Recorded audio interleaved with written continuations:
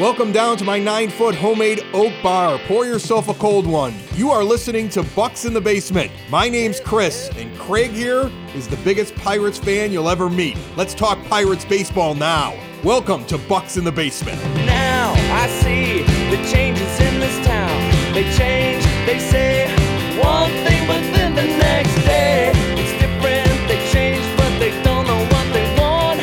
All they do is change.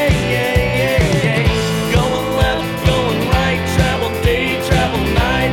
That's where we'll go. No excuses, no goodbyes, no one cries, no one lies. We'll never know.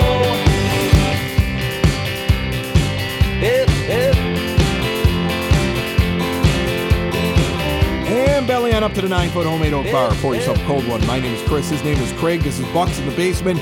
For fans, by fans, 30 minutes of Pirates talk. Lots to get into. Contreras is down. Reynolds is injured. Draft is coming up. Well, I mean, I think the Contreras stuff is kind of on everybody's mind. I know the injury to Reynolds is newer, but just to kind of get the Contreras stuff out of the way. And before the show, Chris, we were talking about like the evolution of this. Contreras did not make the opening day roster, and I don't know if a lot of people remember that because he was up so quickly after that. Dwayne Underwood Jr. Had like a hamstring injury during one of the first couple games, and he was brought in relief, went down, then came back, then got built back up as a starter, came back up, and now the Pirates are saying that they're building in, and they had built in a break because, Chris, as we know, he did not pitch that many innings last year, didn't pitch anything in 2020, and was also kind of injured last year. So I don't really see this move as that much of a surprise. No, I'm okay with the move. The move is fine. Look, there are teams that are currently competing for playoff spots that have pitchers, that have a ton of talent, that they really would love to run out there every 5 days. And the guy's dealing with a dead arm, or the guy didn't pitch very many innings last year, and so they expected this to happen, and they're just trying to limp their way to the All-Star break and then rearrange their rotations to give a guy an extra week or two off. Every team deals with this. The Pirates have the luxury of not being in a playoff chase and being at hopefully what is the back end of their rebuild. And it's time to make sure that your stars of the future are perfectly brought along so that when it is time for them to go out there and pitch over 200 innings and be the top end of your rotation, they're ready. And you didn't do anything stupid like hurt them along the way. So no, I'm totally fine with this. He's not doing anything otherworldly either. It wouldn't be the worst thing in the world for him to get a little bit of a break. I mean, the whip is over 1.30 now. I think it's a 1.38. It's not like he's like an unhittable Jacob deGrom type guy, like if deGrom wasn't injured all the time, or like what Max Scherzer's doing since he got back, or some of these other pitchers. He's not at that level yet. That's what you want him to be eventually. I don't see any benefit, even if he was chugging along, I don't see any benefit to having him out there right now. And I find it interesting that people are like, oh, this is going to affect his Super 2, or this is a way for them to get more control of him. Good. That's what you want. Anything that gives you more control of young players while you're sitting around wasting seasons trying to build your team back up is a good thing. I will never understand fans that are arguing in the idea of I want to lose this player a year earlier. Okay, I support fully teams using the rules that were negotiated in a collective bargaining agreement to build the best team possible to try to win championships. I support that completely. And of course, he had like one of his best outings of the year versus the Reds, got optioned down like in between the games. People are obviously going straight to Twitter and saying he's, now losing the opportunity to make, I think it was around like $85,000 by the time that he, could be set down for. I don't know, man. Who cares? Listen, it's not your money, folks. And he's going to make $1 million or $2 million very soon. Trust me, the kid's got talent. He's going to make money. This is how the game's played. I just don't get this. Look, there are too many people that have Twitter accounts that are looking for an argument every day. They wake up every day and they find something to be upset about. They're the people that, let's say, go into a Twitter feed of something in which maybe 2,000 people liked what the author had to say, and they're one of the 4 people that say that the author is stupid. Why? Because they just like arguing. Who cares? $85,000 is a drop in the bucket in the long-term financial possibilities for Roansy Contreras. And sure, he doesn't have a ton right now, but I would change right now, instantly. If you came to me and said, Chris, you can give up all of what you've built in your life financially to have that arm, that potential, and lose out on the $85,000 because they want to get you ready for the long term and a big career where you're going to make millions upon millions. It's beneficial to Contreras too. It's like an investment in himself to give him a little bit of rest right now. Okay? Think of the millions he loses if all of a sudden he hurts himself or if he doesn't develop on the proper track. So there's 2 sides to that argument, right? I mean, some of us sit there and say, oh, well, this is a dollar figure we can see right away. So this is obviously wrong, and I'm indignant and I'm upset because I'm just looking for something to be upset about today. But think of the money that he loses himself if he isn't handled properly, years and years down the line over his career. You don't know what his opinion is, too. They might have sat down and explained it to him, and he might have said, yeah, that makes sense. Okay? Until he comes out and says, I'm angry, I don't know why anybody else is angry. Yeah, and I think it was last year, John Baker, basically our minor league director, I keep on saying he's got a title that I can never remember. He's pretty much the Ben Cherington of the minors. He talked about, finishing a season strong as opposed to, ending a season early. They liked for a guy to finish out the season and start into a, off-season routine as opposed to shutting down early, which if that's their take and their stance on this and they were going to limit his innings anyway, then yeah, it kind of does make sense that you would shut him down to a degree at this point in time to be able to get him back on a regular routine and then hopefully start him, off at the beginning of the season next year. I actually like that philosophy. Right? I mean, think about this. Let's say you're the player. I mean, and all these players, they're just people. I know we trade them in our fantasy baseball leagues and we watch their highlights and we pour over their stats and, we see the little videos that are put together by the team that make us feel more connected to them. They're just people, right? And everybody has doubt and fears and worries, and they have to, you got to build up enough confidence to go stand out on a mound in the middle of a stadium with 30,000 people that react to every noise that you make. Like I was just at like an event in a park where there was like a softball tournament going on, and the championship game may have had about 3,000 people there. And here's some guy who's just some middle-aged dude that's got 3 of his kids in the crowd, and he's out there playing and he makes a mistake on the base paths and he gets booed mercilessly by his neighbors. Like that.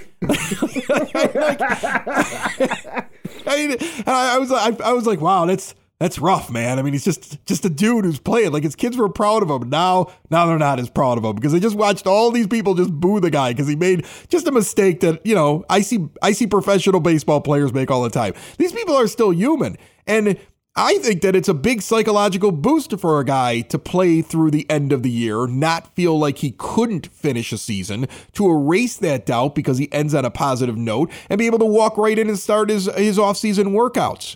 I think that's a great thing. So I like that philosophy. I think more teams should do it. All right, I'll drop back on a team that we've looked at a lot of teams, Craig. We've looked at how the Cubs rebuilt and the Astros rebuilt, and we've looked at also some failures. I mean, the Brewers never made it to the promised land, but they try to rebuild. The White Sox are in complete disarray right now. All right, they're under 500 after all that rebuild and all that hype that they had. And you look last year, that team had Carlos Rodon, who had not pitched an awful lot of innings, who they saw him get hot early in the year, and they were actually in a pennant race. And there were a lot of people that yelled, you know what? You're going to have to give this guy a month in the middle of the season if you want him for the postseason. But they didn't do that. So when he got to the postseason, he was done. He was an absolute disaster. They lost one of the guys that they really relied on. When he came out in his playoff game against the Houston Astros, all he could do was throw fastballs. And eventually all the Astros did was sit on it. His arm was just gone. And then the White Sox lost confidence in him, so they didn't even give him a qualifying offer. You know what he's doing for the Giants this year now that he's fully rested? He's killing it. All right? Teams that don't do what the Pirates do have seen failure. So before you get upset with what the Pirates are doing, understand there are teams that have done the opposite and have seen failure right there on your television for all to observe and see. I mean, I can't see it going negatively instead of just throwing a guy out there and getting him injured or getting him a dead arm or, losing some confidence or whatever it would be. Although I will say it's pretty funny that Rodon's wife just goes out there and she just takes on the media because the dude doesn't even make the All-Star team. I freaking love that. She's one of the best follows on Twitter. I think I've followed her Twitter account before just because it's funny. And what it says is I tweet every 5 days. She sits during his game and she will put up the pitch zone, and she'll show strikes that were called balls, and she'll rip on the umpires during her husband's game. She talks garbage throughout the entire thing. It's absolutely hysterical. All right. I mean, that's a ride or die chick right there. She is a fun watch. Okay. I think the Pirates would be well served if all of a sudden they had a player on their team that had a wife that was sitting in the stands tweeting every 5 days like that. Cause it is really, really entertaining. Let's talk real quick about Bryan Reynolds here, because he gets injured. And what sucks about that is, we saw him have the slow start to his season, and then we see him just start going here in this later part of his season to date. In his last 28 days, hitting 289 with a 920 OPS. In his last 14 days, hitting 333 with an 1110 OPS. And now all of a sudden, the poor guy is injured and on the shelf. I hate that. It's terrible. I mean, he was hot. He was red hot, and that sucks. All right. I mean, you got to take care of him, though, because he's in the long-term plans. Do you think the Pirates, though, would actually entertain trading him? Because I know they came out and they said, well, we've heard these offers about Bednar and Reynolds, and there's nothing that would make us want to trade them. But that could also be a negotiating tactic. That, I do that in my fantasy baseball league, too. You guys all want this guy, but he's way too valuable. You're going to have to knock my socks off in the hopes that you get a better offer. So which do you think it is? They wouldn't trade him, or is there always a price for any player if somebody comes along and offers the world to the Pirates right now? And there's always a price. I mean, everybody has a price. I don't know what movie that's from. $1 Million Man. It's the $1 Million Man. Okay. Ted DiBiase from the 80s WWF. That's what that is. Okay. He even had a song that said, everybody's got a price. This is what I remember from my childhood. All right. the king of useless knowledge here. But yeah, I mean, everybody's got a price. And I mean, they could come in with that. And it does stink that he's injured. It's that oblique that kind of came from out of nowhere, because all of a sudden he was taken out of the game and people are like, oh God, Bryan Reynolds hug watch. It kind of comes out that he has an oblique. There's been guys, I think they say the average recovery time is around 4 weeks, 28 days. Depending on the severity, guys come back sooner, guys come back later. But for Reynolds, the big part is that he was finally getting his timing down. Now he's going to have to get his timing back. But I think he will, because he's shown he can do it before. That's the one thing that you look at from players, is that for a long time, Bryan Reynolds hadn't struggled. He never struggled. He went to Vandy and didn't struggle. He flew through the minors and didn't struggle. He came in as a rookie and didn't struggle. He struggled in that 2020 season and came back and was an all-star. He struggled for these first 2 months and came back and showed that he could get his game back again. So, I mean, I'm not as worried about that. And like I said, Chris, dude, everybody's got a price. Well, I'm wondering what their price is for Jose Quintana. I know we talked a couple months ago and I was like, well, if he's still just an absolute stud, I'd extend him. But if somebody came along and gave me something good for him right now, I'd move him. And I just saw MLB Trade Rumors had put out like their list of interesting people that might get moved before the deadline. Quintana is a 1.31 whip. He's got a 3.33 fielding independent pitching, and his actual ERA is 3.59. He's a good pitcher, and over 17 starts, he's given you an awful lot.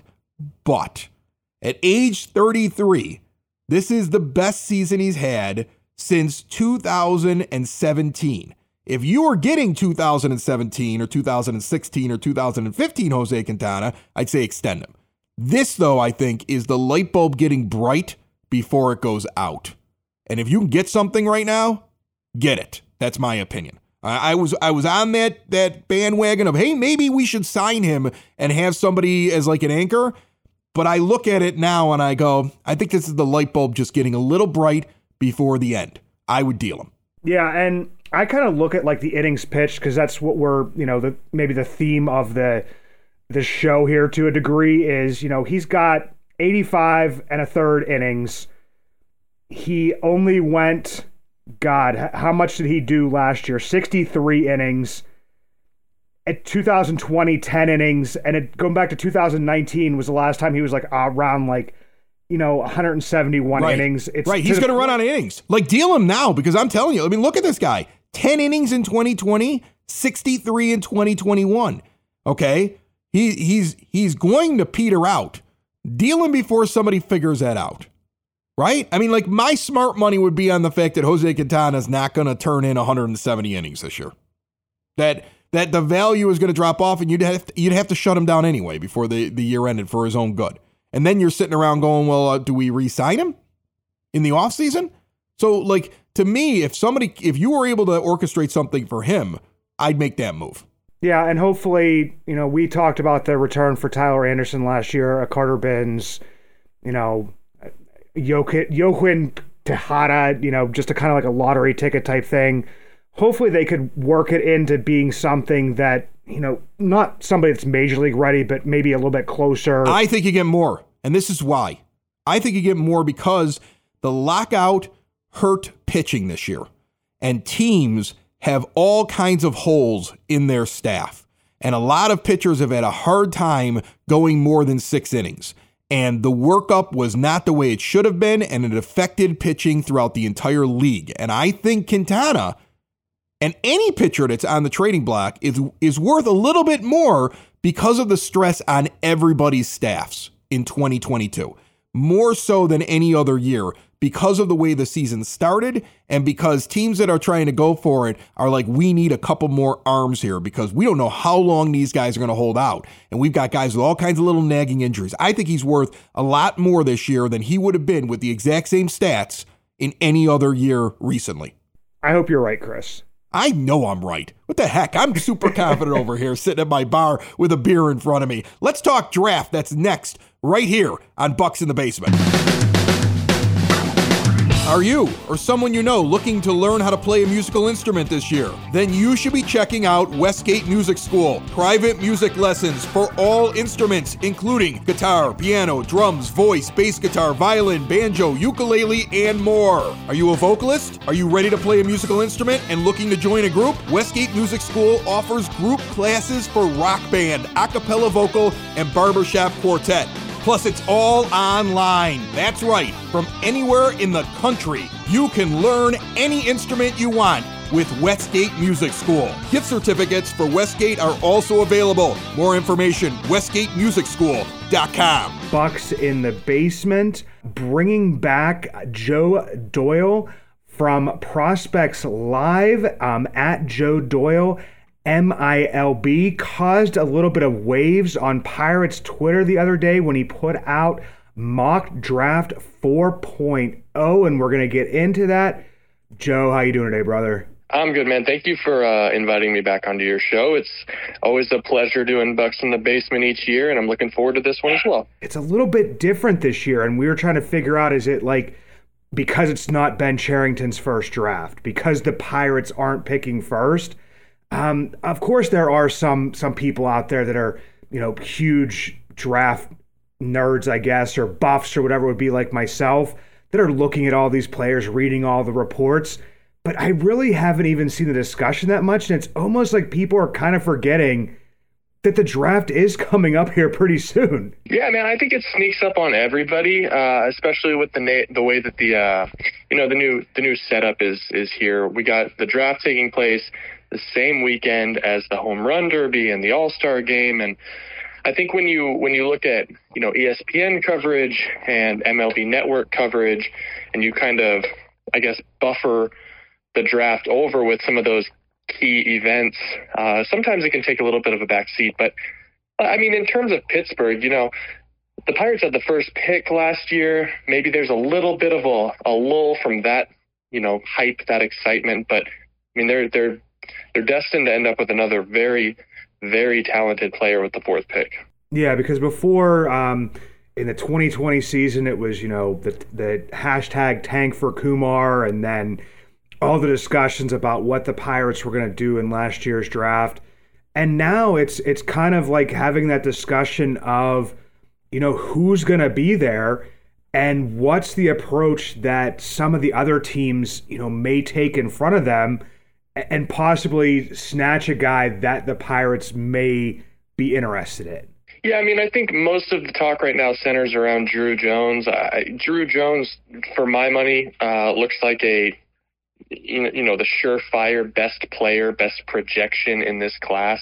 And for that reason, I don't think there's any chance that he makes it past the number 2 pick. But truly, after that, it's a bit of a crapshoot. I would say that there's probably 7 or 8 guys in play, maybe 7, 8, 9 guys in play for picks 2, 3, and 4. And I think, like I said with that first statement, it doesn't really matter what happens at pick 2 and 3. I think Pittsburgh is in a position to really capitalize on their draft position. And frankly, with what they did in the 2021 draft, and they're really starting to click on the field right now, you kind of have to wonder, does Pittsburgh maybe think they're a little bit closer to a competitive window than we previously thought? And if that's the case, how realistic is it to look at some of these college bats now and say, maybe we start shooting for a competitive window in 2024. So I'm excited to see where they go. And at this point, they've been attached to, numerous players. So I really could go any direction. Yeah, and first, before we get going on that, I kind of just want to touch on the number 1 pick there with the Baltimore Orioles.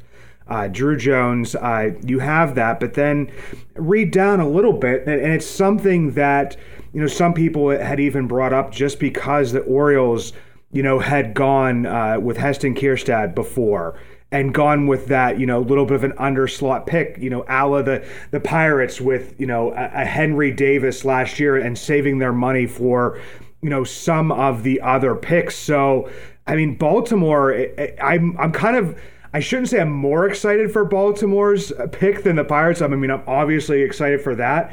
But Baltimore has gone in different directions before. So when that one comes out, I think it could maybe set up, somebody possibly falling to the Pirates, or, basically it could go the way that some other people are projecting it. Yeah, I mean, like I said, I think if you're in Vegas right now, you take your money and you put it on Drew Jones. But if you're really looking to cash in, I think Brooks Lee and I think Cam Collier are both 2 really appealing names that have gotten some buzz of late with the number 1 pick. And, I'm not really sure if it changes anything for Baltimore, because I think Baltimore probably has their eyes set on a specific player and they kind of have a feeling for who's going to be there with their pick. But, you start rattling off some of these players and, Elijah Green and Tamar Johnson, Jackson Holiday, Drew Jones, Brooks Lee, Cam Collier. I mean, I don't personally think you can take any one of those players and think this is going to be a mistake. So, yeah, I mean, I guess at the end of the day, it'll just kind of boil down to, who Pittsburgh ends up taking and the sort of statements that they say revolving that player. I mean, of course, everybody thinks of Elijah Green because he is the son of our former, tight end. And he was, if there was going to be a tank for anybody, it was probably going to be, the call for the tank for Green. We have people that have been on the Jacob Berry bandwagon just because, even though I say it you do not draft for positional need, you draft for the best player. But people see, Yoshi Tsutsugo out there right now struggling, 5'10" Michael Chavis out there, and you see a fairly polished, college bat in Jacob Berry and a first base outfield, and you kind of think, yeah, he could just kind of move through our farm system pretty quick and be here and, late 2024, early 2025, and let's go. We have our first baseman of the future. I mean, honestly, I think Barry's bat is talented enough to be the first bat taken in this class to debut in the big leagues. I don't think it's entirely out of the question to see that bat end up in Pittsburgh or end up anywhere as early as late 2023, to be totally frank with you. It's really polished. I don't know if it has the upside of some of the other bats in this class. I don't know if he has the raw power that I think some of the people or some different evaluators have slapped onto him. But, at the end of the day, it might be one of the only college bats in this class that has a shot to hit 290 and run into, 20 home runs a year. So in that regard, there's a lot of value in safety. Yeah, and I don't disagree with that. And you got me a little bit excited there when you said, maybe 2023. And I thought I was being optimistic with 2024, but that's why I go to the expert. That's why I go to you.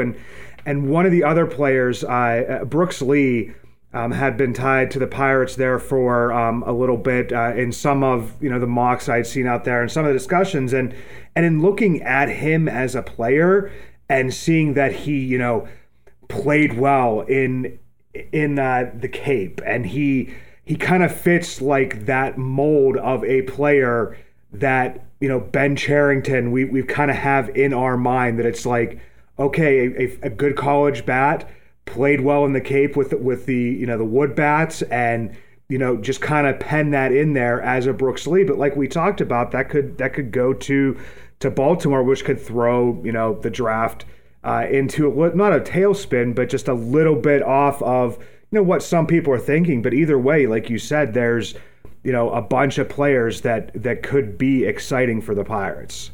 Yeah, and I mean, even further down the board than that, I think Pittsburgh is probably going to end up with someone that's fairly chalk. But you look at Brooks Lee, and there's always, every single year, there's a move, there's a guy, there's a player that falls that we didn't expect. I mean, Brady House last year, fall into the 10th pick. I think a lot of people kind of had him penciled in picks 5 through 6. Kumar Rocker, fall into pick 10. I mean, those guys fall every single year. And I think in a year like 2022, where there's so many big blocks of players that are unseparable. I would say picks, for my money, 2 through 7, you can make a case for any one of those players to go number 2. And I think after that, I think 8 through 25, you could make a case for any of those players going number 8. So I think this is really going to be a pretty chaotic year. And genuinely, I think, the Royals pick at 7. Nobody knows what the Royals are going to do. I think there could be, I know this goes way beyond Pittsburgh, but I think there could be some really, really interesting players on the board in the 20s. And I think maybe the more interesting, thing to watch here is who's going to be available for Pittsburgh at, I think it's 33. I mean, there could be some really, really good college and high school arms available at that spot. And I also think, if Pittsburgh's in the position and in the market for a college bat, there's college bats that are going to fall into that range too. So I think really that's where the intrigue and the value lies this year. Yeah, and let's get into that. I mean, I talked about you created a buzz, and then I kind of buried the lead a little bit there. You had put out there, as the number 4 pick for the Pirates in your number 4 version of the mock draft, Cam Collier moving up the ranks a little bit. Tell the Pirates fans a little bit about Cam Collier. Yeah, I mean, he's effortless. Everything that he does on the baseball field is really smooth. It's very effortless. He's 17 years old. He reclassified into the junior college ranks during his senior high school season, so he could be draft eligible after his junior year of college, or of high school, I should say. So he's a year younger than every high schooler in this class. You're talking about a guy that uses all fields. He's performed at the JUCO level. He's put in like 40 at-bats in the Cape Cod League, and he performed well there. So I think what you're talking about at the pro level, this kid's not going to be in the bigs until 2025, 2026, I would think. But I think it's a big, strong frame, hit over power right now, but I think he's still kind of learning how to use his strength.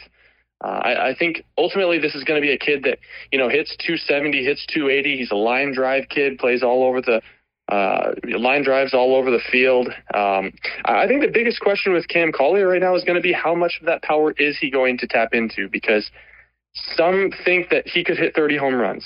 Some think that, he's only going to be a guy that only ever hits 12 to 15 home runs, just because he would rather go the other way with the ball than, turn and burn. And then the other question with Cam is, at 17, he's already 6'1", 210 pounds. He's muscled up. He's really strong. Lower half is really sturdy. There's questions whether or not he's going to stay at third base. I think he's going to be fine at third base because he's certainly got the arm and he's a good athlete. So I think what you're buying is immense upside. You're buying a whole lot of polish at the plate for a 17-year-old, which is pretty rare. And 5 years from now, when we might be talking about Cam Collier as the best hitter that came out of the 2022 draft. Go follow Joe for his coverage. It's Joe Doyle, MILB on Twitter and at Prospects Live. Joe, thanks for jumping back on, brother. Can't wait to talk soon. All right, man. We'll see you. Now I see the changes in this town. They change, they say one thing, but